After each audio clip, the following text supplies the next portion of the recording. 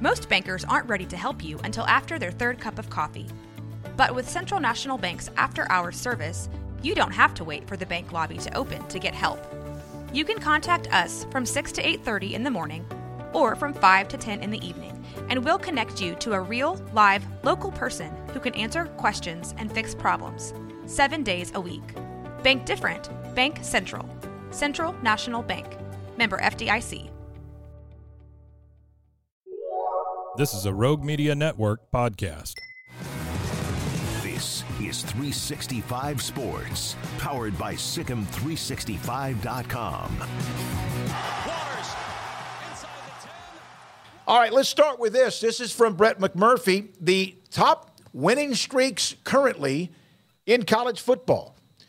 It's obviously hard to have anyone more than 13, otherwise you would be the defending. Well, not quite. You could have lost a game or two early, not gotten into the playoff, or won a bowl game and won your first 3 games. Georgia, there they are at 20. Fresno State, how about that, at 12.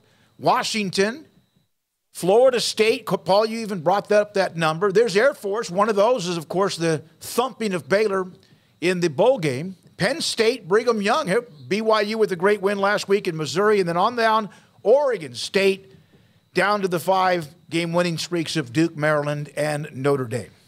Yeah, there's, obviously Georgia's is massive, and will probably get, their 8 or 9 more games. Like, I don't see that getting shorter than 30 maybe, but there could be somebody that jumps up and upsets them on their schedule this year. Fresno State's been really impressive. They are, they lost a good and up-and-coming coach in Kalen DeBoer, and it doesn't seem like it's affected them at all. And then he technically Fresno State's winning streak could be like 22. Their coaches that was doing it before went up to Washington, and they're rolling right now. And they're rolling too. Craig? Yeah, it's cool to see.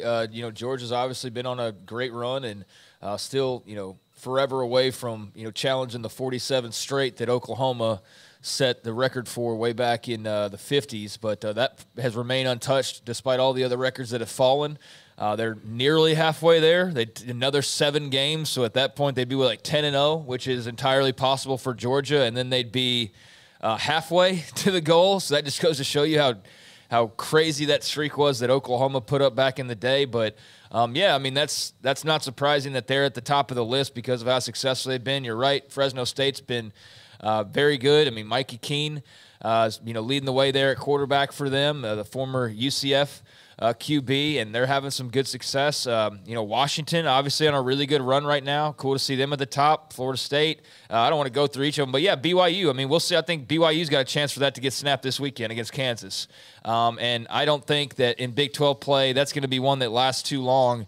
Because I just think that the Big 12 is going to beat up on each other, particularly the way it's set up this year. 7 wins in a row. There's some good momentum with Kalani Sitake and company. Even a down year for them was just 8-4. So they've really got some great foundation laid. And if they can go beat Kansas, and the streak doesn't really matter in the grand scheme of things, but I am curious to see just how much BYU can continue to pick up momentum as far as Big 12 play goes. So yeah, it's interesting to see that. Well, we saw the losing streak.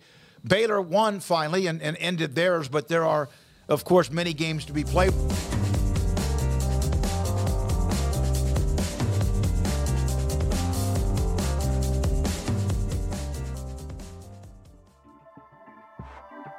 This has been a Rogue Media Network production.